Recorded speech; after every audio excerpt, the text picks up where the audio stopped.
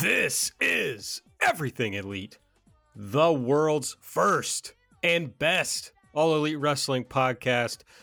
It's your boy. It's AB. I'm here. I'm joined, as always, by my good friend, Mike Spears. What's up, Mike? Hey, y'all. It's your old pal. I'm Mike Spears. I'm doing all right. I managed to leave the house today for the first time since the Snowmageddon. I think there is a name that they've called the storm, but I've not bothered to learn it. But had the one day all-time most snow, like the highest snowfall in my area on Sunday. And let me tell you, snow stinks. Like, you get tired of that real quick. And that's even as someone who grew up, like, never really seeing snow until college. Like, I'm over snow. Like, global warming, let's get on with it. I'm done with snow. Maybe I'm not done with global warming. Like, yeah, that got away from me. How are you, AB? I'm doing okay. Trying to, the fucking Southeastern Conference and the people at All Elite Wrestling will not put their heads together and schedule things appropriately. So, I was trying to keep up with the Cats while Dynamite was going on. Cats still playing tighter than I'd hoped games. So, that's how I'm doing. But we're also joined by Nate, a.k.a. Epitasis, who appears to have a tasty drink. What do you got there, Nate?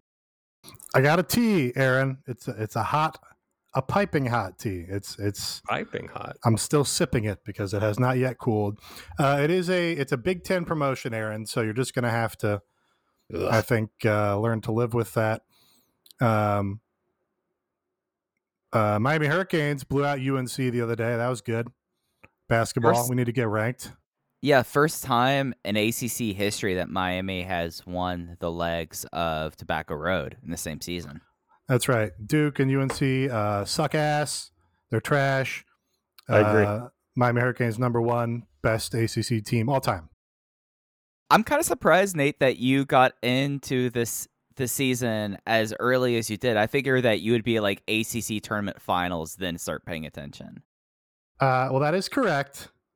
We discussed my dad's text to me on the Patreon show this week, but he did text me, say, Miami blowing out UNC.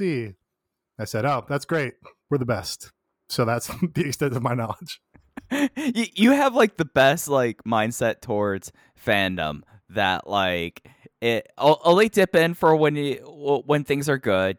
Don't let things bother you when things are bad. Just go do something better with your time, and just be alerted when they're good, and then you pay attention. I actually really respect that, Nate. That's not me being facetious. I appreciate that. It is extremely smart of me. Only there for the good times. No harm in being a front runner.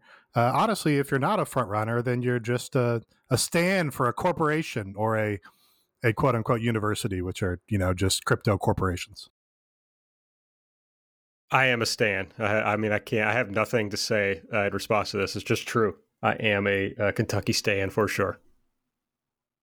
I feel like at the elusive $10 tier, there should be just a camera of I should pull Aaron's camera right now, and then I know a lot of people got in trouble with Twitch right now, or for streaming live TV or something they have the copyright for, but then also have like a picture-in-picture a feed of the Kentucky A&M game right now, because I think that this is adding a new element to EE I didn't know we needed until just now, is Aaron barely being able to contain himself over a game. Well, we were like, it was a weird start of the season. Then suddenly it's like, oh, are we good? Is this like a good team? They blew out North Carolina. They blew out. Been there. They blew out some other teams. They blew out Tennessee the other day. Ranked Tennessee, destroyed them. And then, they go to Texas A&M and they're shitting the fucking bed. So, it's just how it goes. All right. I know there's not a lot of crossover between our listeners and college athletics fans, so we probably should move on from this topic. Should we jump right into Final Fantasy 14 then? There is a lot of crossover between our listeners and Final Fantasy 14. Yeah, I think that's what we just have to start talking about Square games. So, Aaron, I have a game for you to play. It's called The Bouncer. It's a good choice. There was I saw a Xenogears sign. I mean, JRPG signs at AEW shows has reached a critical mass here at this point. But yeah, there was a Xenogears better than I think Final Fantasy VII sign in the crowd this week. That's just someone who has a lot of spare time on their hands to have that belief. Tell me more about the bouncer. If you have an encyclopedic knowledge of JRPGs, you by definition have to have a lot of time to have played through them. Well, I mean, games. Yeah. I mean, Xenogears is one of the more famously long games. That was the reference for you, Aaron. With that, that was reference. I mean, we're getting to the point now where they're going to start like bringing up like Parasite Eve 2, and when we get to that point, then what are we really doing here? But my mother just texted me. I advised her earlier today that we have booked our trip to Egypt, and so now she is sending me the State Department's Egypt travel advisory, which says, do not travel to Egypt due to COVID-19. Reconsider travel to Egypt due to terrorism. Exercise increased caution in Egypt due to the embassy's limited ability to assist dual national U.S. Egyptian citizens who are arrested or detained. That sounds like a failure of the State Department more than your problem. Yeah, and I'm not a dual national, so I will be assisted most likely. I think so. I think that's definitely what they're saying. Yeah. I have a way to tie this all in. About this. I have a way to tie this somewhat all in. You know who was someone that was on one of the last flights out of Cairo during the Arab Spring uprising? Jeff Jarrett. Ricky Williams. Oh, that was funnier than I could have possibly hoped. He was just hanging. I was going to guess the guy who programmed Final Fantasy 1 through 3, I believe. I don't know his name off the top of my head, but he was maybe he was an Arabic guy that fled during maybe it was the Iranian Revolution, and then Final Fantasy. Slightly different. Yeah, well, I was trying to tie it into the Square Enix conversation we were having and not the college sports one we were having. Nasir. You're thinking about Nasir. There you go, yeah. So Final Fantasy 3 was all programmed in an American hotel room because he didn't have a Japanese work visa, so they flew all the Japanese developers over here. And then I don't think they put that game out in the U.S. Very weird. Interesting. The meeting of, geopolitics, CIA coups, and Final Fantasy. Tale as old as time. A tale as old as time. All right, we're our Twitter at everything AEW. You can find us there. I'm at Aaron Like the Car. Nate's at Epitasis. Mike's at Fujiheya. Subscribe to the podcast. Go to linktra.ee/everything AEW. Find all our links. If you use the Apple Podcast app, give us a 5-star rating and review. If you use Spotify, give us a 5-star rating. We have the last time I looked, we already had 17 Spotify ratings. So I was Thank happy you, about Spotify that. fans. Yeah, and that was last week, I think I looked at that. So thank you to everyone for that. Now, I shouldn't have said that in case there's still only 17. I should have waited and looked so that then I could have said there was only 2 when I looked before, and now there's 17. So that was a poor choice on my part, but that's what I do. I make poor choices. We also have a Patreon, patreon.com/everything elite. That's the best way to support us. Fuck, we still only have 17. Damn it, yesterday that I saw that, for sure. That just Good means save. not enough of you are going to Spotify and giving us a 5-star rating. So do that. All right. We want the Spotify ringer listeners to come our direction. Stop listening to your Flobos and your Evan Max and come on over to the winning team. That's right. We're here on this episode to take a stand for 3-man podcasts, and this is the best one, I think. So the first one, also, I think. Yes, I don't think nobody else had 3 white guys do a podcast before, did they? Never. That's not a hack joke, is it? I've always thought it was strange that we had 3 people. I'm not aware of a lot of 3-person podcasts. Never been done before. Just straight innovating right out the gates. Absolutely. So here to make a stand for that and against we're also, the I think, ringer, for sure. the first people to complain about the show on the podcast. I think we innovated that. That's like MJF now is claiming that he innovated saying mid. We innovated having 3 guys on to complain about the show and be juvenile. Absolutely. I mean, we innovated doing a podcast about a non-existent wrestling promotion 4 months early. Yeah, that's true. That was insane. Why did we do that? Okay. The way we like to start our 3-man podcast is with a segment called Elite or Delete, where we talk about our favorite and least favorite things from the show. Nate, get us started, buddy. What was your favorite thing from this week's episode? I'm going to take the return of Jon Moxley, Aaron. Opened the show. Super hot crowd. Awesome moment. Comes out. Tells the guy to fuck off. That was cool. And then just cuts a unbelievable, incomparable promo. You know, wrestling benefits in that, it pretends to be in the real world, then it also incorporates these things from the real world. So you get real, genuine human moments in the context of this weird little story they're telling. And you have the added element here of Jon Moxley being a badass, cool promo who's intense and, genuine and sincere and swings for the fences, and also just, not afraid to take these bigger ideas and be like, oh, I'm going to tell you about a dream I had where I was talking to a demon cloud. Like, of course. It all just somehow comes together to work perfectly. And it was remarkable. It was memorable. It was awesome for him. And yeah, it just set a high tone for this show, where it was going to be kind of at an energy peak through at least, I think, the first hour of the show. So yeah, Jon Moxley's back. Turns out he can still talk on the microphone. I don't know if you guys knew that.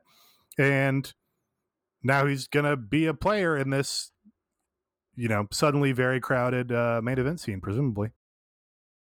Yeah, and he talked about all he drinks now is blood, and that was just like the ultimate topper for like this promo talking about demon clouds. It's something that, like, with Moxley, like, I can't think of very many people who are so good at talking in wrestling, who have like such a wide variance, and like just going for like Moxley's energy either really works out for him, or it just comes off like the whole, like, Steve, what was the plant name that he had? The plant in WWE. Mitch. Yes.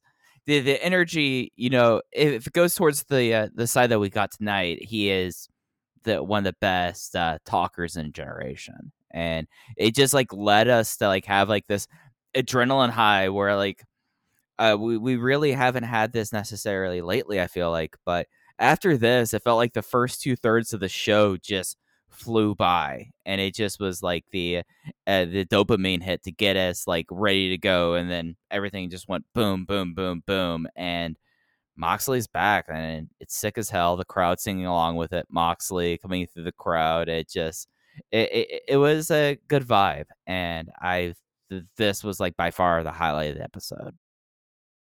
Sorry to already go off of the point of the show here, but our friend Thoros pointed out in the YouTube chat that it's funny that the State Department has travel advisories for places that have, COVID rates that are less bad than the United States. And so I looked it up. Egypt had 1,200 new cases of COVID today, and the United States had 1.2 million. Yeah, I was going to say South Carolina has topped that in recent days. Yeah, and there are 102 million people in Egypt, so it's not like, Anyway, that's funny. So Moxley, the thing about Moxley is that this promo was excellent, and he just came across as a fucking real guy who you're already genuinely happy to see him, but then he does pro wrestling where you can be like, I'm genuinely happy to see this guy, and now I'm excited to watch him beat the shit out of somebody. So he tied it all together. He looked great. He, sounded like he was not going to put up with people's bullshit as he dropped, F-bomb within, I don't know, 1 minute of the show starting. So that was good. Everything was good. Happy to see him back. Yeah, I'm hoping that we get David Dixon's band sending some FOIA requests to see if TBS got any FCC complaints about his F-bomb. That would be cool. That'd be pretty sick if he had to pay a big fine for the F-bomb, just in terms of like being a badass. Speaking of things named Mitch, did you guys see Camille's tweet the other day? Yes. Tweet of the year already. Lock it up. Really? I mean, just how amazing to like be a pro wrestler and not know who The Rock is. That's unbelievable. I love it. Yeah. And Also, she's like a pro wrestler who lived in the U.S. Yeah. that's what I was going to say. A person who lived in the U.S. for more than like 6 weeks. Like if you're in the United States for more than 6 weeks, you're going to be exposed to The Rock. It's true. You're definitely going to, high Rock exposure levels. Probably higher here than in Egypt. Man, I watched, 30 minutes of Central Intelligence the other night after Rampage. Very bad movie. Not a good movie. I don't think he makes good movies. I can't remember the last movie of his I saw. It had to be a Fast, but not a recent one. The funniest thing was that I watched it, and I don't know if you've seen it, but the idea is that Kevin Hart is an accountant. Okay, I mean, that's like one plot point in the movie, right? So I was telling Sarah the next day, I was like, I stayed up and watched this movie after Rampage. It was called The Accountant because I always hear people talking about The Accountant coming on before Dynamite. So I thought it was The Accountant. And so she's like Googling and she's like, dude, I don't think Kevin Hart and The Rock are in a movie called The Accountant. Anyway. They should be in The Accountant too, though. Yes, they Who should. is in The Accountant? Ben Affleck? Ben Affleck, I believe. Ben Affleck. Yeah. Ben Affleck, Anna Kendrick, J.K. Simmons, John Barenthal, Jeffrey Tambor, and John Lithgow. That's love a Lithgow. cast. What a crew. Yeah. Definitely talked about Lithgow before on here. Yeah, that was on Butts Talk. It was. I just put it together. Yeah, that's right. Bringing up Lithgow is what brought us to Norbert Leo Butts. That's right. Well, why are we calling it Butts Talk? It should be called Talking Butts. Yeah, that's fine. Talking Norbert? Is that Norbert Cara business? No. That was an AB level joke there. Well, Maybe sub AB. Honestly, that wasn't your best work, Nate. Well, yeah, I was making a face that was like, I'm not making a joke. I'm thinking of avenues for jokes. So listeners, bear that in mind when you hear it. We were riffing in the past. That's all that was happening. All right, Aaron, who do you think is the accountant? Is it? Is it not Ben Affleck? I say Ben Affleck. All right, Nate says Ben Affleck. Aaron, who do you say is the accountant of the names I listed? Affleck, Kendrick, Simmons, Barenthal, Tambor, and Lithgow. I'm gonna go Anna Kendrick is the accountant. Nate gets the point. It is Ben Affleck. God Christian Chris Wolf. Put it on the board. Wow. Okay, I'll put it on the board. It's got to be Bernthal, right? Is that his name? The Punisher? I don't know who that is. Yeah, that's the Punisher. Sorry, I was putting it on the board. I'm going to keep track of the scores. Nice. For the year. I'm way out in front right now. Hey, 3 weeks in, you scored the first point. Boy, that's not... Sounds about right. That's not what it was like on the 5-star match game, am I right? I'm, it's a fresh start, 2022. That's old business. Time doesn't go backwards; it goes forwards. So it was. What's the Jericho line?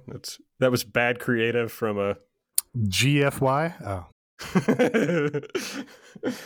that was funny that he dropped that shirt right after. Okay, Mike, I believe it's your turn, buddy. What do you got? What was your elite pick?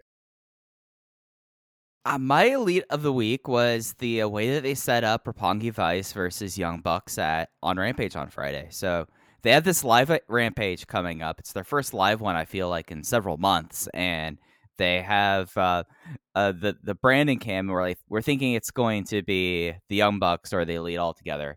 And instead, Rocky Romero has stolen the camera, is being very brusque with Brandon Cutler. Nice Greg, however, is there trying to be polite, and they challenged the Young Bucks. And then later on in the show, we got a lot of classic 2011 through 2016 New Japan footage, and just I felt like that was something that's a match for people who followed these four guys. Like that's a match that's like, oh, sick, we're getting this match now, we're getting to see this match for the first time and however long. But also by having the clips there and the way they've built up to it, for someone who's just like hopping on because this was the new promotion and we're like, okay, what's the deal here? You get that footage there, and it's nice to see them being willing to put footage of other promotions that prominently in a build to a match here. I thought that this was just well executed all around, and it was kind of the thing that stood out for me. I was like, hey, we got to have a fun Roppongi Vice promo, and then that led to a match being set up on Friday, and we got to see them actually tap into these resources to build up matches, not just for the hardcore fan, but for someone who wasn't watching New Japan back then. Yeah, it was very well done. It does Trent coming in and being like, hey, take it easy on Brandon. They bully him all the time, and him being like the one person to be nice to Brandon. That was funny. It does go contrary to what I proposed on Patreon show about Trent going heel. But Trent is funny and has the correct energy to just be able to thread that needle here. Them using all the old New Japan footage was great. I think we joked a while, probably when they signed Bobby Fish, we joked about Tony being a big New Japan Juniors, 2014 fan. And this was like the peak of that, where it's like, yeah, no, Tony probably sat down himself and wrote out this entire little chronology of the Young Bucks versus Roppongi Vice feud. I pointed out in this show previously that Tony's made multiple comments about loving the team Roppongi Vice and never making those comments about the Best Friends tag team. So, yeah, Tony's probably been fiending to book this match. I'm sure it'll be a great match. And it was nice to get that just sort of added context for it. For like, hey, yeah, these teams had some great matches. The first match where the Roppongi Vice won the junior tag team titles was one of my favorite matches of that year, I think. It was, it wasn't a 4-corner junior tag spot fest thing, that they're so good at, but it was just like a straight ahead tag team match where the Young Bucks got to be heels and eat shit and, do their spot where they trip entering the ropes and all that stuff. And it was just a tremendous match for, being like a straight ahead wrestling match and not a junior spot fest kind of thing. And doubly memorable because then they went on Talking Shop after the fact. And the Young Bucks made fun of Trent because when they won, Trent started crying. And they're like, you fucking Mark, you won a belt for the first time and you started crying. And Trent's like, no, it's not. And it's like, Trent was crying. So that was very funny too.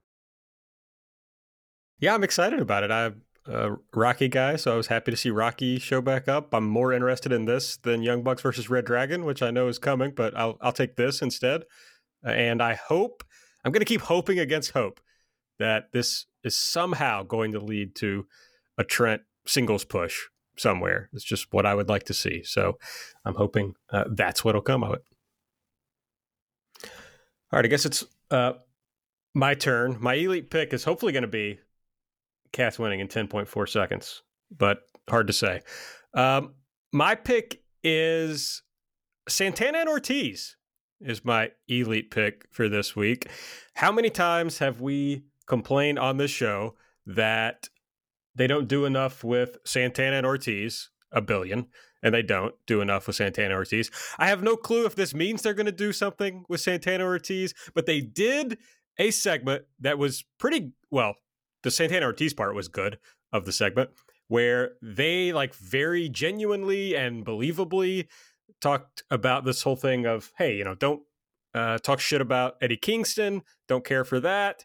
And also, maybe he's right that you are holding us back. You are the reason why we haven't been tag champions. So we tease a split between them and, well, I guess Nate would say this is just another dissension in a unit storyline, which it is, but I would like to actually see Santana Ortiz split off from Jericho, so that would be nice, and maybe it leads somewhere for an actual push for Santana and Ortiz. Yes, it is a stable dissension tease, but it's an earned one and it's one coming at the correct point in a stable where it's like the inner circle has run its course. We're really in overtime at this point. You know, they even moved away from it, and now we're just kind of going back to it when it's convenient for this Eddie Kingston story. So it makes perfect sense with the characters and their timelines and their arcs. And it's not just doing it because that's the story that we know how to do, or that's the story that we've, you know, been creative enough to come up with. So yeah, it was a nicely put together little interview segment here. They did a great job. You know, Eddie planted the seeds in some media or podcast interview where he talked about Santana Ortiz would be tag champs if not for Chris Jericho. So they had that out there to sort of set the table. And then it plays perfectly into where we want all these characters to go. You've got the Jericho and Eddie thing that's going to create further issues between them because now, you know, it's driven a wedge between Jericho and Santana and Ortiz. You've got Santana and Ortiz with their loyalty to Eddie from TNA. And then you've, got some kind of juice now behind Santana and Ortiz. You know, if they come out of this stable, if they come out of this feud to say, hey, you know, we're aware what's being said. We're aware that we're underused and underpushed and, you know, can be at a higher position than we are. So everything coming out of this is encouraging. The funny kind of weak link is Jericho on the mic is just going to get exposed by Eddie Kingston week in and week out. And that's like not even a bad thing because it's going to be funny every time it happens. But yeah, that's the kind of the flip side of that coin, I guess. Yeah, it's going to be real amusing to see Chris Jericho's face when he realizes he's kind of getting eaten alive, and he's going to start just like, if we think GFY is just reaching for straws or just grasping for what he can try to do at this point, imagine what's going to happen when Eddie Kingston, like after like Eddie Kingston starts shouting at him to fight him. That is going to be tremendous. Like, just wins across the boards there. The thing that I find interesting about this, and it kind of plays into how sometimes they're able to do this very well, and I think they're on the verge of doing this in a great fashion, is weaving in and out of storylines, because you have 2.0 and Daniel Garcia that, you know, have been making themselves like the professional pain in everyone's asses, and it kind of in a way is merging into this feud that's going to happen probably with Jericho and Eddie. And then you add in the Santana and Ortiz bit. And I think it's like a really smart and fascinating way to run this program, because then you could have a lot of different directions coming out of here. And I thought that Santana, as someone that I feel like we say each time he gets a chance to talk, he needs to get more mic time, knocked it out of the park here with this as well. So I think that this was a really strong point for Santana and Ortiz, and hopefully the start of something. Yeah, I was going to say, hell, I thought Santana ate Jericho up on the mic in this little segment. So I would love to see him get more of an opportunity to do that. Do we think Jericho is like, obviously GFY is not going to work or you know, get over, but do we think he's going to like blame it on Moxley? Like, Moxley fucking stole my catchphrase. He came out and said, go fuck yourself. And now that's the reason GFY didn't work. That's probably happening, right? Absolutely. That's fine. He's drinking and having that take right now. This is when like we want to see the backstage camera of Jericho during this, because you can just see him like muttering under his breath, "Motherfucker, this guy got to this." That's it. I have to go think of another thing to say. Just like insane to not only think that's going to work, but think it's going to work so well that you've already planned for a t-shirt to drop.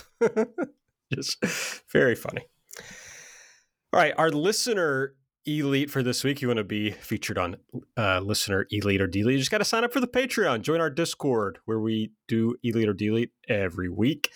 Listener and patron Jamie Wonder's elite pick was the main event, obviously, Jamie says. Yeah, we haven't talked about that yet with Sting and Darby versus the Acclaim. Yeah, really fun main event. Started off, you know, as always with the Acclaimed, you automatically have a bunch of heat coming out from their promo. And then you get the great Sting and Darby entrances.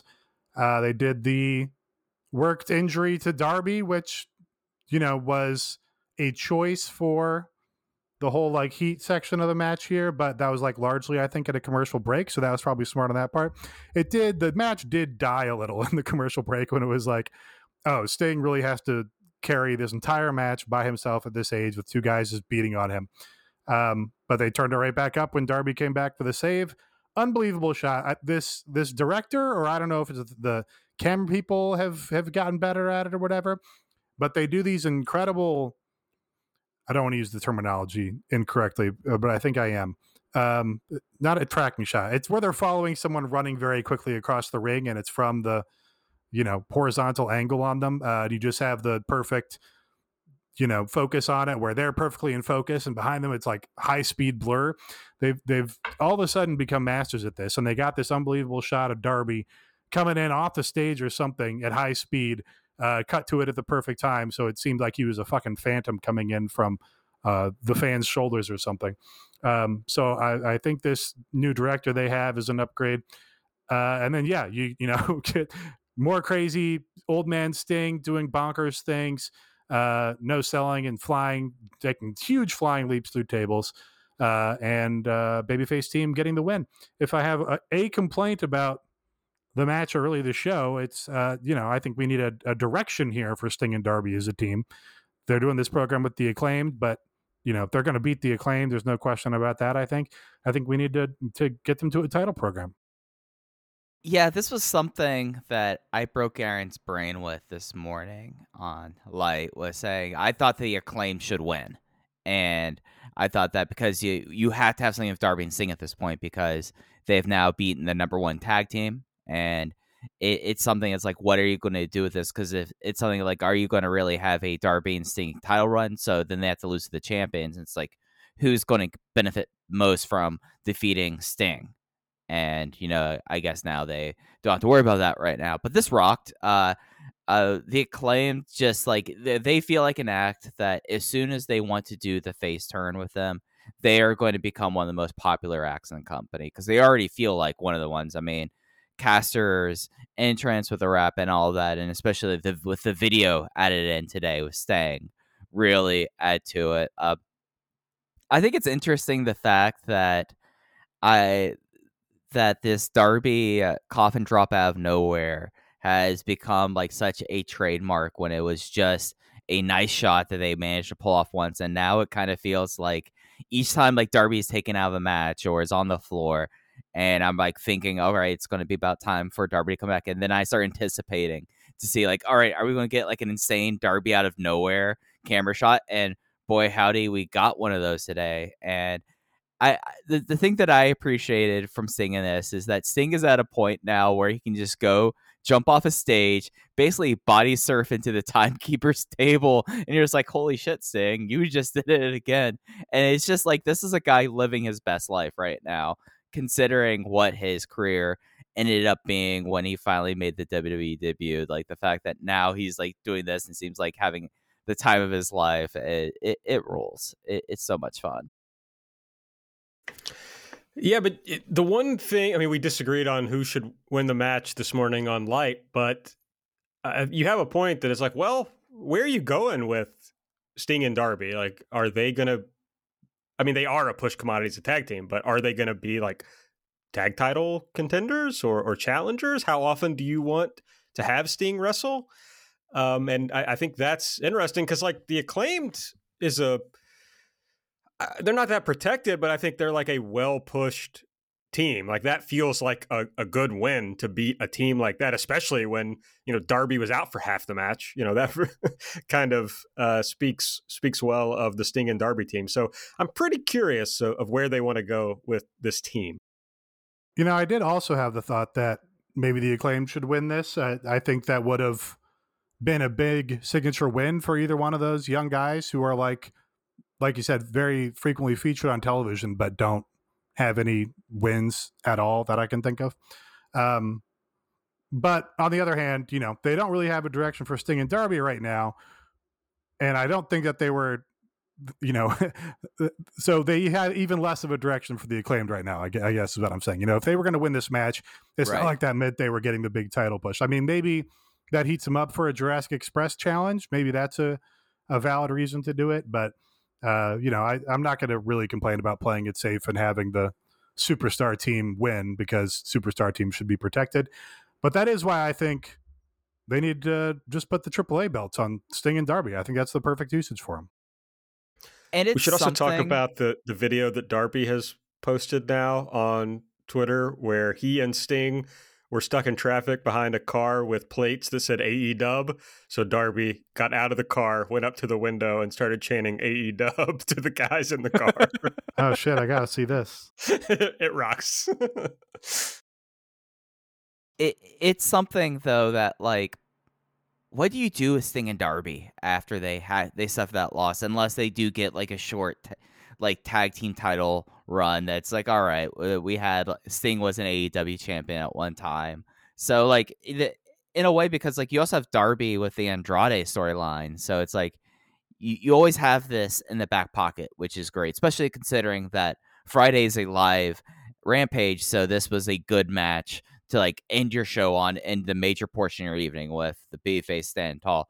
I just wonder like if this was like a good time to like have the Acclaim lose. Like, is this something that like when you're trying to like build up like heels now for a babyface champion team, like I just like yeah, Sting and Darby, they should have won in a vacuum, but I just wonder how things are with the tag team division, because we're getting a Gun Club tag team title match, which I'm not complaining about, but that tells you what the state of the tag team division is at this portion. Kind of sound like he was complaining about it. I maybe half-hearted complaining, half-hearted. That's almost an elite for me. I mean, they do have. I mean, there is a story for Darby and Sting. It somehow plays into this Andrade story. Yeah, I can never figure out what story's going on with Andrade. He's all over the place. I don't know. It's fine. I'm enjoying it. Jose gets TV time. I'm happy. Absolutely. Let's talk about the things we didn't like. So, Nate, what's your delete pick from this week's episode? I'm going to delete them like seemingly retconning Lio Rush off the show. I don't understand what's going on with this. Last week it was Jay Lethal filling in as Dante Martin's, protector or mentor or whatever. And now this week he's fully gone back to the Sydal side, which was like the whole point of the original Lio Rush thing was him breaking away from Sydal. And now, the Sydal and Lee Moriarty, that's a good place for him to be, but we just had the whole story of him choosing to go with Leo instead. And that was, going to the team testing. I don't understand it. Rover was on Twitter like, he asked for time off with his family, or, he's trying to avoid COVID stuff. But that doesn't make any sense because he's making New Japan dates. He's on the big GCW show this weekend. So it's not like he's not traveling and doing wrestling shows. And, I can't help but wonder, is this because he had the temerity to say that Tony Khan's tweet about Big Swole was fucked up? I don't know that to be the case, but he hasn't been on TV since then, so you wonder. So that annoys me. It kind of bothers me that Lio Rush seems to have disappeared. And I would like that to be resolved. Yeah, and the whole thing with like his family, the fact that like he's working this much outside the company, where one would assume protocols wouldn't be as you would think that GCW wouldn't necessarily be as stringent on protocols as AEW. I think that's a fair statement to say. Well, GCW is New York, so they just have to go by the New York protocols for this show, which are pretty stringent. Though. Yeah, I don't know what other GCW dates he might be doing. Yeah, so it that doesn't really fly in my books, but so yeah, the natural conclusion is like, is this because of that, of the Swole tweet? And it's something also that like they have to figure out like some way, because now it's over a year of doing this, of knowing when to end a Team Taz storyline. Because yet again, like after he got the win on Hobbs, yet again we still have more Dante Martin versus Team Taz, and it's stringing on forever at this point. And it's something like, I like the act, like as you're saying, Nate, like Dante, Sydal, and Lee are a great act. It's just like, what are we doing here? And like you have Leo, then you have Jay Lethal, and then Jay Lethal gets like there was a shot taken at Jay Lethal, I guess, by Cody in an interview in the promo today. Like, it's just a lot of things are happening all the time. Was that a shot or was he putting him over? I mean, we'll get to it, I'm sure. But yeah, I'm sorry, we'll get to putting it. him over. Wasn't Dante like opposed to Seidel at some point? Like, yeah, they had a match series on YouTube that they later had Dante kind of looking to Seidel for guidance, and then Leo came in, and then that, I guess, made Seidel mad. Like, it's had a lot of things happen, but it just feels like nothing has happened. I just don't remember them being cool with each other until this sudden backstage segment. Maybe there's something that I missed. Oh, there was the save last week. Dante saved Leo. Right. It's just not like Leo, Lee and Matt Seidel. But that certainly suggests, as you're saying, Nate, that Leo is just gone. Like, we're just pretending he never existed. Yeah, and he's worked since the last time he worked AEW. He's worked VXS, Defy, and New Japan Strong. So it's to say he's like taking time off is like, just pull up the fucking cage match, my man.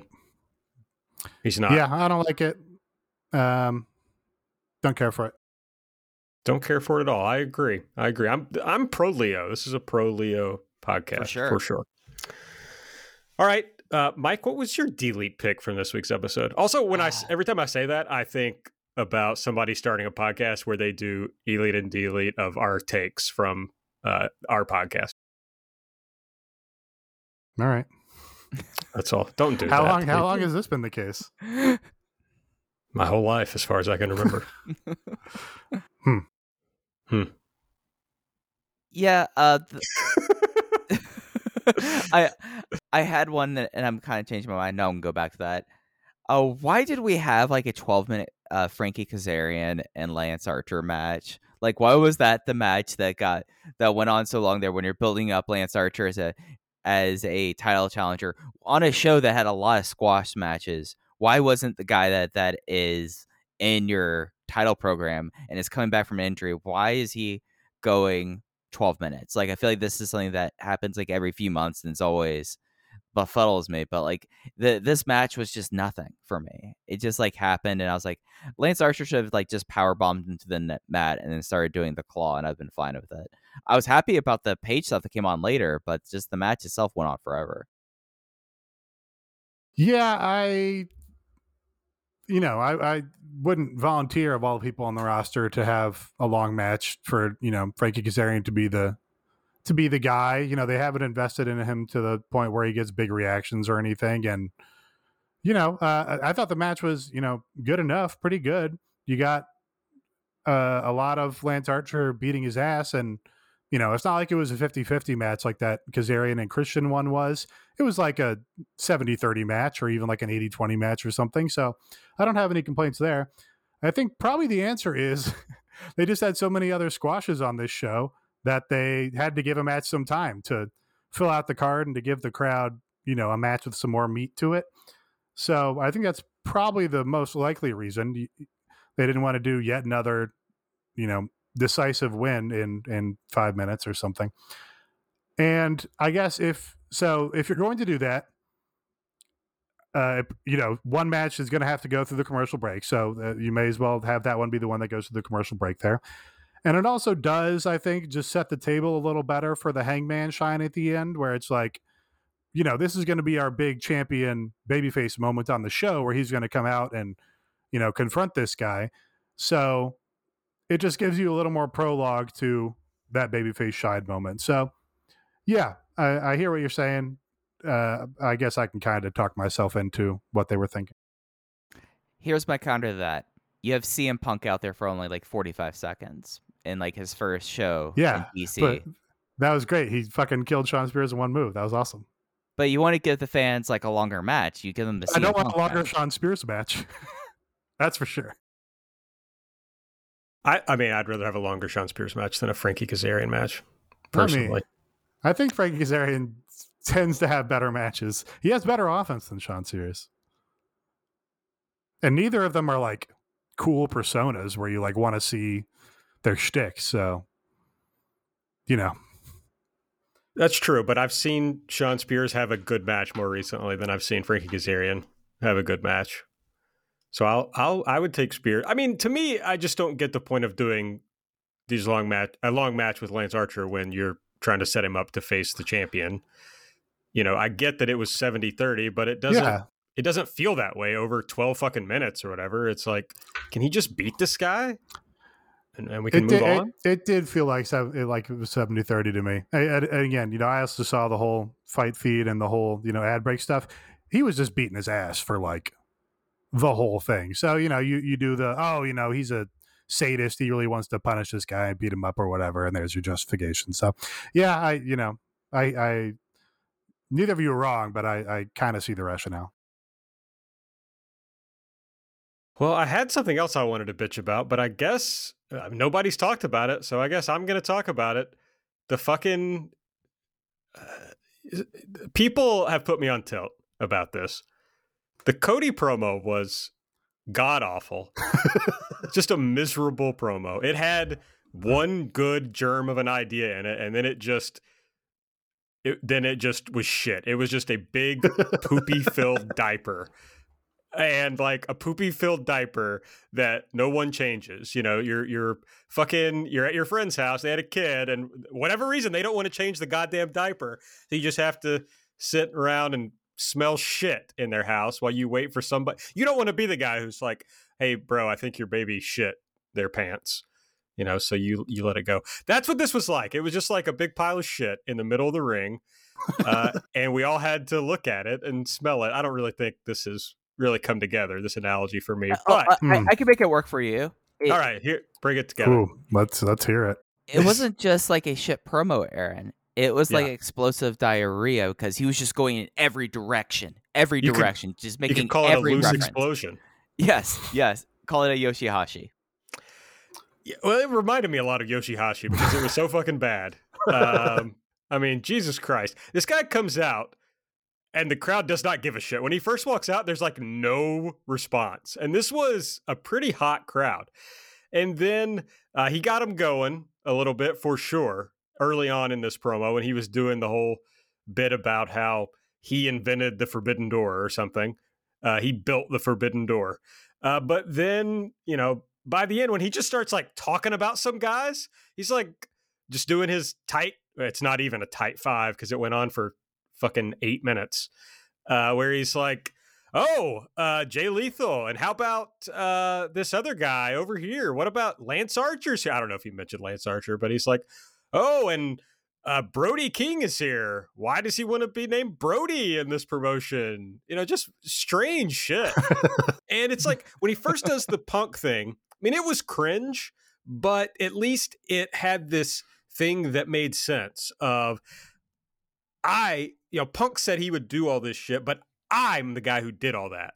Like, this is what we talked about when we first said the Cody thing wasn't working. You know, we were talking about how Cody was the standard bearer for that sort of idea. And then Punk came in and blows him out of the water because he's the real thing. And Cody is pushing back and saying, no, he's not. I'm the real thing. I left WWE and went and did the stuff Punk said he would do. It's like, okay, that's interesting. That's a compelling story. And it feels real. It feels like, for one of the first times in this company, it feels like what Cody actually thinks. Like, you know, it pisses him off that the fans love Cody and they love Punk and they don't love him. So just give that to me. Well, I mean, you kind of worked against yourself there because right at the end you said all the reasons this was actually really compelling television. So that was 90 seconds of the promo, and there was 5 more minutes after that. Well, so the overarching idea was I'm going to do a Punk bomb. So he was emulating CM Punk's pipe bomb, where he was pulling all these other things out of the promotion, commenting on them and saying, hey, here's why this is bad. Here's why this is happening. So that was, you know, he set that up with the Punk analogy. And then he's like, okay, now I'm going to shoot on this and I'm going to shoot on this and I'm going to shoot on this. So that was the theory of the promo. I'm not going to say his fucking random, my real life friend, Ricky Starks. What's he doing? That was no good. None of those asides went anywhere or were any good, and I barely understood them if I did understand them. So you're totally correct about that. So while I won't say it was a good promo, I will say it was captivating television. I could not look away for a couple reasons. One, the original idea, the idea that, Punk set the stage for, a revolution against the WWE and going to New Japan and doing all these things. And he didn't do them. He didn't have what he should have said is he didn't have the balls to do them. That's what he should have said. I actually went out and did them. So he's not the real thing because I actually fucking did that shit. That should have been the idea of the promo. Yes. The problem is, I guess maybe that would turn him heel and he didn't want to cross that bridge. But that's obviously the white elephant in the room that would be a compelling idea and feud and whatever else you want to do. But the rest of it was, like you said, Cody being real, just the guy in there saying his honest thoughts about whatever they were, as illegible as they may have been, and then just the fucking absolutely authentic and unpredictable crowd reaction to all of that, where it's like, okay, everybody kind of hates Cody right now. He's going to come out here and he's just going to like, quote unquote, shoot about all this stuff, and we're going to get a live crowd reacting to that and like hearing individual people calling out. The building was small enough that you could hear individual people calling out throughout the show, which added a whole different element to it. So it was super compelling to me. I could not look away. It did not build more interest in the match to me, but it was extremely memorable, I thought. I mean, probably the most memorable thing after the Moxley promo. So I found it fascinating. That's the other weird thing, though, is there's no actual suggestion that there's a Cody versus Punk feud in the offing. This wasn't part of a feud. It was just like him saying some stuff. So just fucking strange. He's building a story. He's a weirdo. Yeah. He's shooting an angle that isn't happening. Right. And it's the more compelling angle than what he is doing, for sure. Absolutely. And to me, more compelling than what Punk is doing also. Yeah, I can understand that also. I mean, the Punk stuff they did in the show is good, but that's the feud with some meat to it, with some authenticity to it. That's the Punk and Kingston feud. That's like, no, there's a real, issue here that they can push on and get actual fierce reactions from people on both sides of it, where it's like, no, Punk's better. No, Cody actually did that shit.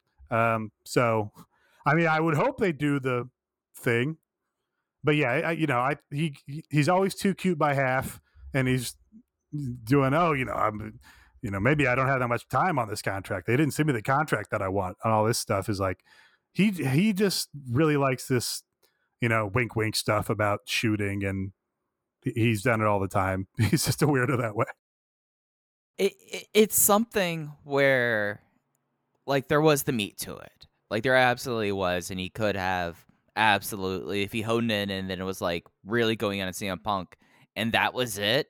It would have been interesting. It would have been like, all right, now we could see like clearly what Cody is going to. But it's a whole lot of his thing that he does where he, or at least the character Cody, like, acts like he holds the crowd in such high regard, and then he plays into it by making all these references. But at the end of the day, he's trying to do these things, I guess, to get a reaction because it amuses him, and instead it leaves people confused. Like Nate, it was riveting. It was insane. It was like watching someone just kind of have like a break on camera for a little bit. But it's just like, all right, now we have this ladder match coming up that Sammy knows about and shot a video without a key light because he's in Brazil right now doing signs here. And it's just like, oh, we're not even really doing much of a contested champions thing. We're just closing this up right now. That I was just kind of like, oh, we're not going to go down this avenue very long way. We're just going to tie this up with a bow after 2 weeks. Oh, okay. I also, his opening line was actually funny to me. He just goes, so what do you guys want to talk about? That was funny. Was that on TV or was that during an ad break? That was on TV. Okay. It reminded me of some VMAs I don't think I ever actually saw the original video, but MTV would constantly run these history of the VMAs things. Here's, talking heads talking about all these different VMAs. And Paul Rubens, Pee Wee Herman, after he got busted for jacking off in the theater, coming out and going, "So you guys hear any good jokes lately?" So it reminded me of that thing from 1972. Yes, Cody very much reminds me of Pee Wee Herman. I think there's a lot of similarities there. Listener delete. I think it's time for our friend and patron Grinder, the sentient hookup app, deletes no Julia turn on this show. I know Nate was upset. I was trying to put together some kind of tweet about, when the cheerleader comes out and she's not wearing a skirt and she's just wearing pants and like dark pants and a dark top. It's like, oh, so he's definitely teasing the turn here. But yeah, the Julia turn would be funny, but I think it's probably the safer thing to not have the black goop turn her evil. I think that would be going into fiend territory. So this is probably the more sober choice to just have her be sad for a while or whatever. So I can't really be upset about it. I mean, but on the other hand, you have Pac, who said that the goop made him see clearly. So is she just really bummed about being gooped, whereas other people are getting powers out of this? Like, you can see clearly now, Pac. Maybe she's sad because she's realizing that Brian Pillman Jr. is a jobber and she's stuck with the jobber team. Maybe she's sad because poor Griff got brained here, I think he's dead. This was a great squash. This was another. I loved all the quick, decisive wins on this show. It made like the first, I think Mike said 2/3 or something of the show fly by. And yeah, you accomplished a ton and a bunch of your stars looked great. I was all about it. All right, well, let's run down the rest of the show. We started off with the Mox promo. Then we had MJF backstage with Wardlow. He apologized to Wardlow for last week because it's Wardlow's birthday. And then he says, "But you put your hands on me, so I'm going to have to dock your pay." Wardlow just stealing the segment without saying anything. Again, MJF was most charismatic in the Observer Awards last year, and Wardlow doesn't have to say anything, and he just pops off the screen. He's a fucking superstar. It's Dave Bautista. They got to push him before he goes to movies. Yeah, it's just the eyebrow raise, and next week's in Cleveland. So, I mean, they've now been going pretty hard on this tease, and we know it's a long drive between Cleveland and Pittsburgh, but he made that drive. Speaking of people who've made the drive from Cleveland to Pittsburgh and back, we had Britt Baker and Adam Cole against Chris Statlander and Orange Cassidy. Adam Cole got the win with the boom after a low blow on Orange Cassidy. Yeah, this was kind of fun. I thought they did a good job because they had like Orange Cassidy in there, who's like a comedy guy. They built the match around the rules where the men and women aren't supposed to fight each other, instead of just like making that like a handicap on the match where it just like makes the match awkward. Instead, they like built that into the story and stuff, and used it to have Statlander hit Adam Cole while he was like trying to shield Britt and stuff. So I thought that was smart. Adam Cole did kick out of both of their finishers immediately. And I don't know, I kind of thought that Statlander should pin Britt here to set her up. And I know Aaron doesn't like champions losing pinfalls or whatever, but we're getting to the point where Britt needs a challenger that people are going to believe will win.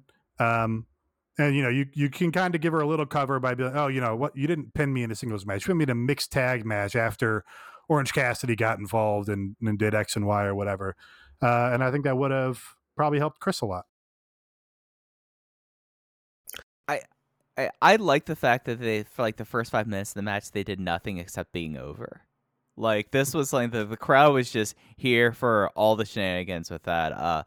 I just think it was going to be too early to go back to Chris anyways. I mean, she had a title challenge on a pay-per-view less than 4 months ago. So, but yeah, no, this match was fun. Adam Cole immediately, like, going like, "Oh, Britt went through a table. That's okay." Low blow, the boom was just it made sense of him like understanding his character that he is a shithead. That is his first reaction. He's got to win the match. Okay, bye. Well, I mean, they did a long sell on his face of being super pissed off, and then that's why he went after Orange, that he put her through the table. Somebody did in the Discord say, delete Britt selling this single table like death after we just saw, like, you know, they go through 3 tables a show, and we just saw like her in the lights out match. We saw Phoenix go through the table and get destroyed. So it was a little silly to be like, yeah, no tables, you know, she's like super dead now, even though, you know, it's like as common as a clothesline or whatever. Then we had the Jericho and Santana Ortiz segment. Adam Cole was backstage with Alex Marvez. That was I would probably have deleted had I not been left the Cody thing. Just like the fucking pure amount of backstage interviews on this show just drove me insane. Just like so many of them. I don't need to see Alex Marvez that many times anyway. But just like too much shit going on and like not interesting stuff going on backstage. I thought they were all pretty successful, really. And there was only like one attack, so that felt like an upgrade. I just focus on things is my thought on a television show, generally. Alex Marvez earned his paycheck this week for once. I mean, it felt like every other segment was backstage with Alex Marvez. It was. Adam Cole was mad. Tony did some of them. He did. Adam Cole was mad. He wants a lights out match with Orange Cassidy. So we're getting that. Then we had a pre-tape with the Spears promo from last week, and then Punk saying, MJF, you're running out of bodies. Sooner than later, you're going to end up in the ring with me in the last place you want to wrestle CM Punk. And then CM Punk versus Shawn Spears, which he won with one move, the GTS. And after the match, MJF came in the ring, but he bailed. But Punk kept his scarf. That's cute. We had Billy Gunn outside. He confronted Christian Cage as he was coming in. He says, hey, the Ass Boys are in the top 5. We want a shot at Jurassic Express. Christian says, the Ass Boys are just like you, Billy. They can't get a statement win. And here come Austin and Colton, and they attack Christian. And Austin says they have now made a statement. Yeah, this was another good segment. This was a good way to set up this little match. You get, Christian getting his little, grounder for a double shot in on Billy Gunn here. We got the Gun Club doing something. So I liked it. I like this segment was good. Yeah, I like the segment. I like the fact that Gun Club's getting to revisit that. I like the fact that Gun Club's getting an opportunity. You're trying to take back your shot at the Gun Club from earlier, Mike, and we're not forgetting that. I mean, never. The Gun Club are ranked in the top 5, and they finally made a statement. The Acclaim basically win every match that they're in. I feel like I've never seen the Acclaimed win a match. Because you don't watch Dark or Elevation, and they're on like every single one of those, and they win a match each time. Yeah, but I mean, I would assume that all the main roster people win all their matches on Dark and Elevation. So it doesn't seem... More often than not. Right. I did like the fact that Billy stole the camera, and they made a big point of Billy Gunn stealing a camera backstage. The Cody promo was after that, and that we didn't really say this, but that ended with him challenging Sammy for with a ladder match at Beach Break. So that's coming up next week. Jade was backstage with Tony. Anna Jay was there. John Silver, Smart Mark Sterling was also there. Anna Jay is challenging Jade for the TBS title. All right, Malachi Black and Brody King took on the Varsity Blondes. Brody pinned Brian Pillman with King's Inferno. And then after the match, Pac was up on the screen, and he sees clearly now. The goop is gone. I can see clearly now. The goop is gone. Yep. Great video from Pac as always. The Beyond Gorilla doing the stuff with Pac's always awesome stuff, and the fact that they went split screen with Pac and Malachi Black was kind of fascinating to me. It's something they don't do. They're starting to do more split screen stuff, but I thought that was kind of interesting that they were having that for a pre-tape on the Jumbotron.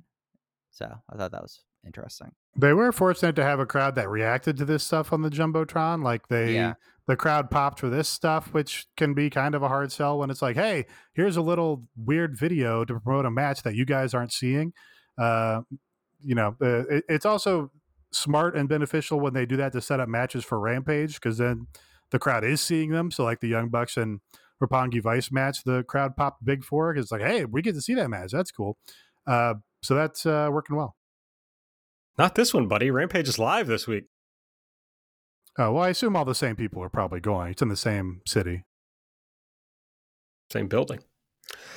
Then we had a video for the Adam Page and Lance Archer match. Jake was back. Hangman says, you think Bob Orton went home and herded fucking cattle? Great line. It was a good line.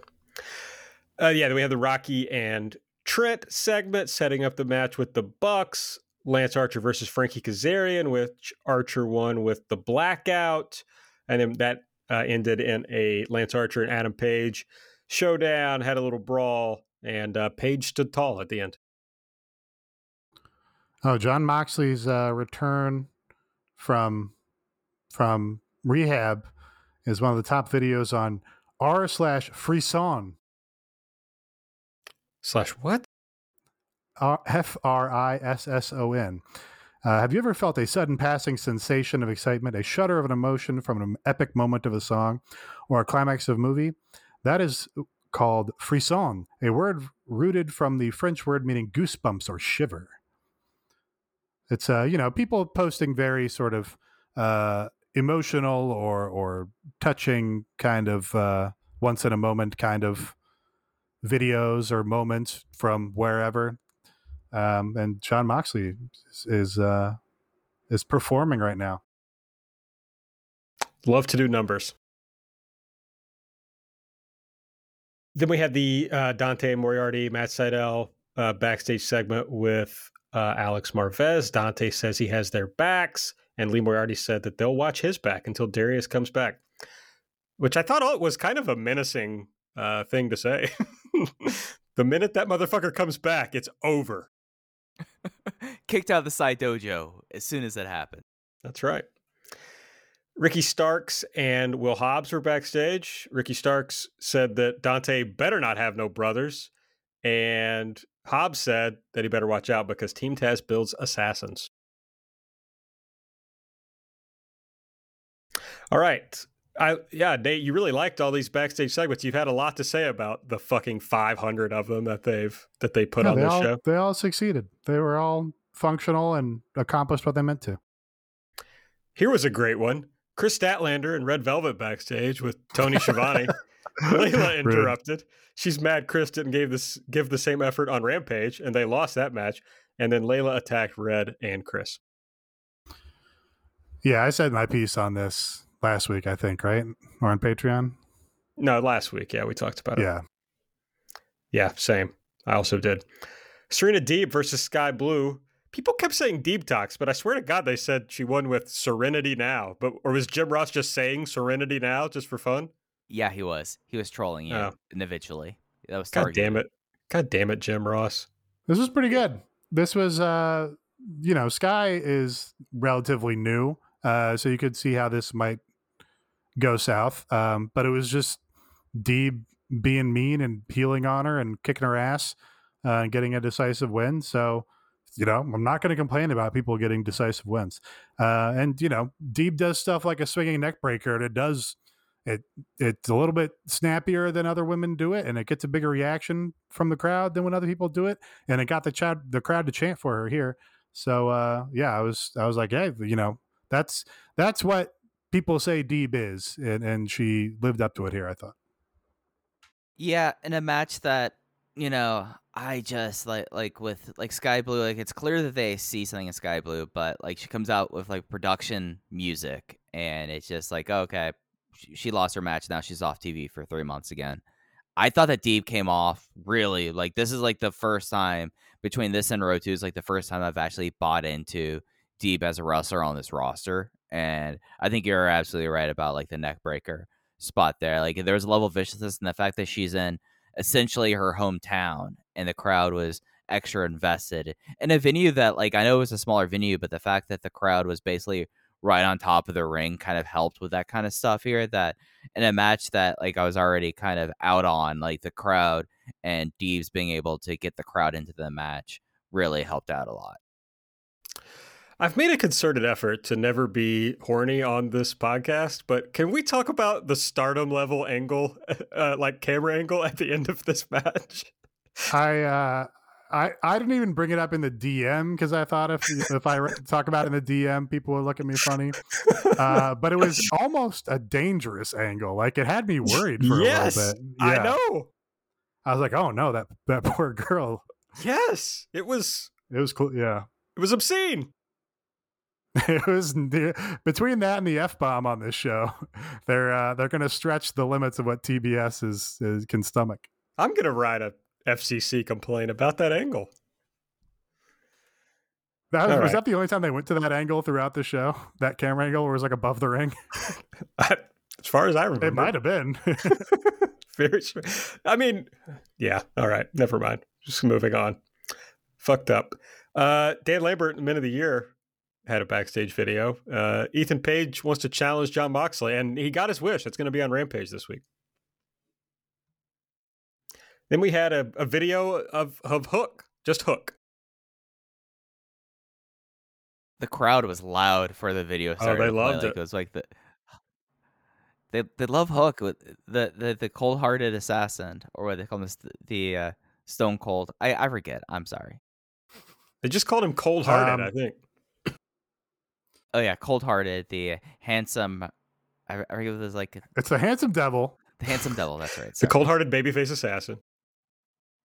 Yeah, that's right. That's right. I like them staking out Rampage as being like, this is the Hook show. Like, you want to see Hook, tune into Rampage. Crowd pops for him every time. So again, yeah, those people are coming again on Friday because they popped to see Hook. I saw somebody tweet like, Hook, like Hook's overrated, and like, the reason you like Hook now is the same reason you like Dolph Ziggler in like 2011 or something. And they tweeted this at like 2 a.m. and I was like, ooh, should I do a mental health check on this person? I was like, my genuine reaction, like, ooh, you're up this late tweeting angrily about people in wrestling liking something.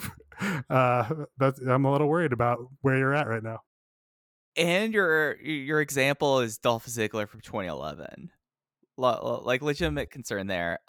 Interesting. This I think is Hook's first live match because all the other Rampages he's been on has been taped. So that'll be kind of a cool thing. And Serpentico, we know he's gonna die really cool. So I'm stoked for that. That Hook show. What do you guys think? Nah. No? All right. THS, yeah. Doesn't really work. All right, you tried. You tried. Good effort there. The buddy. the Hook Experience, THX. Oh, like the sound or whatever? Yeah, I mean, at least it stands for something. Yeah. Like the Viking Experience. What about the what's a word that starts with A? Apple. The Hook Apple. Boom. Fab? The Boom. Oh God. Oh, okay. Man. All right, let's get on to the awards here. Hold on, we got one more thing. Matt Hardy, HFO, Andrade, backstage with Tony. Hardy sold 51% of HFO to Andrade. Yeah. This rocked. I did like this. Yeah. Private Party apparently are board members, and no one else is. That was a great detail. That means they listened to the show last week. They were like, "Oh, we got to fix this." Hey, I mean, they got spot on the board, but their future is secured. I don't know about TH2 and the Butcher, the Blade, the Bunny. It seemed like that was a shock to them to hear about this. Of course, Jose has a board seat as well, and I'm instantly like much more interested in the Hardy family office than I've ever been. And I think that this is great. Like this is like getting the heel units like joining up. Like Aaron, this would be something like right in your neck of the woods that you'd be into. I'd feel like. Hey, the HFO board is more diverse than the AEW EVPs. Am I right? Yeah, I guess probably technically. Yeah, 75%. Oh yeah, I got People of color. Jose gets a promotion here. It's great for him. Absolutely. And then they had the main event, Darby pinned Bowens with the coffin drop. That was Dynamite for this week. If you like our show, best way to support it is go to patreon.com/everythingelite. We got a bunch of shows there. It's cool. I just wanted to put over the Discord this week because that's like a really fun part of being a part of our Patreon. I think it's a fun little community. We always enjoy chatting during the shows and at other times. So I think you would like it if you signed up. I think you'd enjoy it. So come on over. You just have to ignore, as soon as you join the Discord, everybody will hit this little button to where these crazy animations pop up. And only one, since that happened, literally one person has joined the Discord and then stuck around to chat with us. And that's a shout out to our friend Beanlar in the Patreon, in the Discord, who has stuck around despite the insane animation.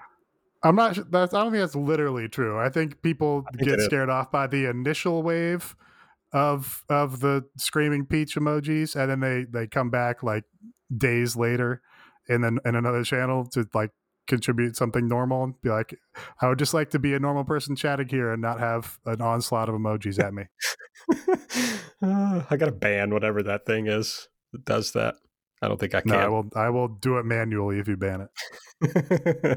But something we did on the Patreon this week was our awards show, where we all nominated our favorites in various categories. It's our third year of awards. And I don't think I said it's patreon.com/everythingelite. But now we had so we nominated, then our patrons voted. And now tonight, we're going to announce the winners of all our awards. And I'm learning these winners for the very first time as we go through these. We started at the top when we did nominations. I think I'm going to start at the bottom for these, and we'll build here. Does that sound good? Good plan. Okay, so the last/first award is for the best shoulder content in AEW. The nominees were Evil Uno's vlog, Being the Elite, Choco Pro social media, and the Chugs. And your winner was Being the Elite with 39%. That's not good news, Nate. No, it's fine news for me. High percentage. That's almost a majority. Yes. I didn't think they had an especially strong year, but honestly, I was a little surprised that Choco Pro didn't put up more of a fight. Yeah, I tried. You know, I do. I like whenever I see the Choco Pro stuff come up on my timeline, I'm like, oh, that's cute or whatever. And then I don't actually ever feel inclined to click on it. Very good one today with JD Drake teaching Emi Sakura over yonder as an English phrase. Is that an English phrase? I mean, somewhat. Okay. Dark Wrestler of the Year. This is our favorite wrestler that mostly appears on Dark or Elevation. Nominees were Ricky Shane Page, Mei Suruga, Emi Sakura, Darius Lockhart, and Emi Sakura runs away with it with 46% of the vote. It's probably the correct choice. Emi's great on Dark, yeah. She is. Next up is Best Intangible. We basically just kind of throw stuff in here that doesn't really fit in other places. Our nominees were Jose the Assistant, The Gun Club, The Boom, and It's Time for the Main Event. And I'm somewhat surprised The Boom wins with 47%. I thought It's Time for the Main Event would put up a better fight. I think we have not done an adequate job of smartening our listeners up to Jose the Assistant and all his brilliance. I think that's probably a poor job by us. What? Only 11% for Jose the Assistant. Okay, now I'm disappointed in the voters. I think we have a problem where the leadership of the podcast is doing great, and we're just being let down by our voters. God damn it! I didn't know that you were going to go to that joke, so I was trying to get myself there. And but that was your plan all along. Very good. Breakout Star. Our nominees were Dante Martin, Hook, Jade Cargill, and Daniel Garcia. This one was damn close. Hook wins with 45%. Dante Martin got 39% of the vote, though. Yeah, I guess that's fine. Well, you were I think mad that Hook's year was 2022. 2022 is Hook's year. I'm sorry, what year? 2022. I said the right year. I just took a weird beat in between 20 and 2. I'm getting a little loopy, so I really liked that. Notice that. Yeah. Best on Twitter nominees were Nyla Rose, Luther, Jose the Assistant, and Anthony Agogo. And your winner is Nyla Rose with 71%. Ooh, blowout. Ran away with it. Yeah, she deserved it. And, Chuck Taylor has had a good tweet to start off this year. Maybe we could get him trying to come back for his throne. Yes, Chuck did win the first 2 years of Best on Twitter and then didn't even get nominated. Got to do more than one tweet, though. That's true. Need to up those output levels. Best on interviews. This is the biggest runaway so far. Our nominees were Eddie Kingston, Dan Lambert, Jon Moxley, and Max Caster. And Eddie Kingston got 81% of the vote. Yeah, it's about Okada levels, maybe. Is that about right? Yeah, this is Eddie's category until he leaves the company, I feel like. Well, that's 2 years in a row that he's won. So he's building. He's going to need to build a trophy shelf for all these awards. That's right. We do send out physical trophies. Yes, we do. Feud of the year: Adam Page versus Bryan Danielson, Britt Baker versus Thunder Rosa, Eddie Kingston versus CM Punk, Inner Circle versus American Top Team. Eddie Kingston versus CM Punk is your winner with 47%. Yeah, that was really great TV. It feels like it was probably the shortest of those feuds, but hey, they do have an issue with kind of knowing when to end feuds also, I think. So yeah, that makes sense. And if you look at the ones that have won the award in the past, like Cody versus Chris Jericho was a 6-week feud. So it lines up. Sometimes short works out a whole lot better for them. Show of the year. We had a lot of complaints that we didn't nominate Full Gear. Our nominees were The First Dance, Double or Nothing, All Out, and Grand Slam. And All Out won with 79% of the vote. I mean, those were all pretty major shows. We didn't end up nominating any. Well, I guess Grand Slam was technically TV, but it was like their biggest show ever, really. Well, I also nominated The First Dance, which was a TV show. Oh, yeah, maybe that was a bad nomination. No, that was a good nomination. I guess I will blame that on you. And it finished second in the voting. Better than whatever you picked these for. I picked the winner. All Out. What did they complain about? Revolution? Was that it? Full Gear. Full Gear. Yeah, that was not a standout show to me. So I stand by our non-nomination. All right, next. Yeah, I'm thinking Oh, sorry. I was gonna say I'm thinking outside of like Paige winning the belt at Full Gear, like 2 months later. That's what I remember from Full Gear. I think MJF and Darby had a great match. I think that's the other thing that happened. Yeah, Dan Lambert wrestling, I guess. So yeah, I remember more Full Gear, but All Out. Yeah, I forget what my nominee was. My nominee was Double or Nothing. I had a reason for that. Oh no, maybe I nominated Double or Nothing. Yeah, I think I did. Now the truth comes out. It looks like I've picked a lot of winners this year. Then. Wow. No, you picked Grand Slam. All Out was our consensus, maybe. No, maybe. I remember you switching lanes. This is not important at all. We did. You switched lanes at the end. You were like, "Oh, I'm going to change my mind to Grand Slam." Maybe that was just when we were deciding on the last one. Maybe. I don't remember.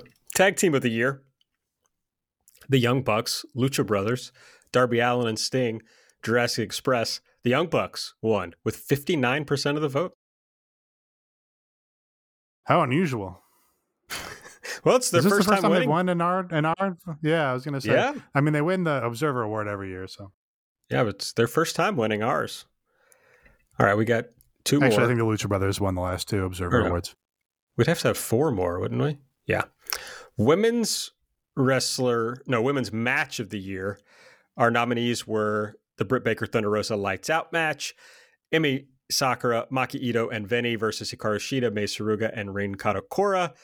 Veni versus Emi Sakura, and Tai J versus Penelope Ford and the Bunny. And your winner, of course, was the Lights Out match with 73% of the vote. Yeah, it was a cool match. Kind of surprised that maybe recency bias that Tai J and Penelope and the Bunny finished second there.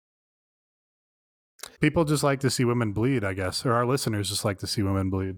They do. Well, and, Nate, our other gory picks, self-mutilation, etc.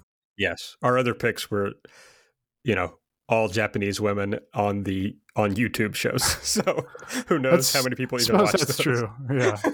They were good. They were great, yeah. Men's match of the year, we had the Young Bucks Lucha Brothers cage match from All Out, Kenny Omega versus Bryan Danielson from Grand Slam, Chris Jericho versus Nick Gage, and Bryan Danielson versus Eddie Kingston. And the Young Bucks versus Lucha Brothers won with 45%. Omega and Danielson had 41%. Justice is served. I can't support our listeners on this. How did your nomination do on this one? It got, let's see, I'd already closed it, Nate. It 7%. got 7%. It tied with Danielson and Eddie for third, essentially. So I'll take it. Did that thing that we did the other day for the other podcast, did that come out? Oh, I don't know. I don't know yet. No. Okay, well then I won't talk about it, I guess, just in case. Women's Wrestler of the Year nominees: Britt Baker, Thunder Rosa, Hikaru Shida, Ty Conti. Britt Baker wins with 49%. Rosa had 40%. Well, yeah, Britt, big star, champion on TV much more than Thunder Rosa, so hard to argue. Yeah, for sure. Makes sense. This award, it's usually the person who has the longest title run during that year. So, makes sense. Britt Baker. I mean, Britt's all over TV. So, yeah. And finally, our Men's Wrestler of the Year. The nominees were Bryan Danielson, Eddie Kingston, Kenny Omega, and Adam Page. And Bryan Danielson wins with 49%. Not particularly close in the end. Oh, wow. It's a little surprising to me. I guess, well, yeah, he peaked very high. He was around for a short period and had a bunch of badass matches. So, sure. Concentrated, back half there. Kenny had an interesting 2021, and it's going to be something to his title run will be a real fun conversation to have in a few years, I feel like. I think we'll look back and it will make sense. So oh yeah, that was the year Bryan Danielson had all those sick ass matches in AEW. So I think it'll look even better with time. All right, well, Rampage this weekend. I think it's me and Mike talking on World Tour on the Patreon. And we got Roppongi Vice versus the Bucks, Jon Moxley versus Ethan Page, Hook versus Serpentico, and Jade Cargill versus Anna Jay for the live Rampage. So it should be a fun show. Yeah, there's a little bit of everything. I mean, we get a nice throwback tag. We get Hook match. Jade versus Anna Jay would be really interesting. And a match that you'll hate with someone you dislike, Aaron. Oh, yeah, there's almost no chance I like the Jon Moxley versus Ethan Page match, but we'll see. And then next week on Dynamite, it's Beach Break, baby, in Cleveland. TNT ladder match, Cody versus Sammy. A lights out match, Orange Cassidy versus Adam Cole. And Chris Jericho, Santana Ortiz will take on Daniel Garcia and 2.0. And folks, Wardlow turn? Maybe a Wardlow turn in Cleveland? I don't know. They're at a good place now where you think maybe it's just around the corner week after week, and then when they don't do it, I'm not getting mad. I'm just like, oh, not yet. Still keeping us primed. And Johnny Gargano in Cleveland? I mean, his T-shirt was only for 2 weeks, and that 2 weeks is up around when Beach Breaks happens.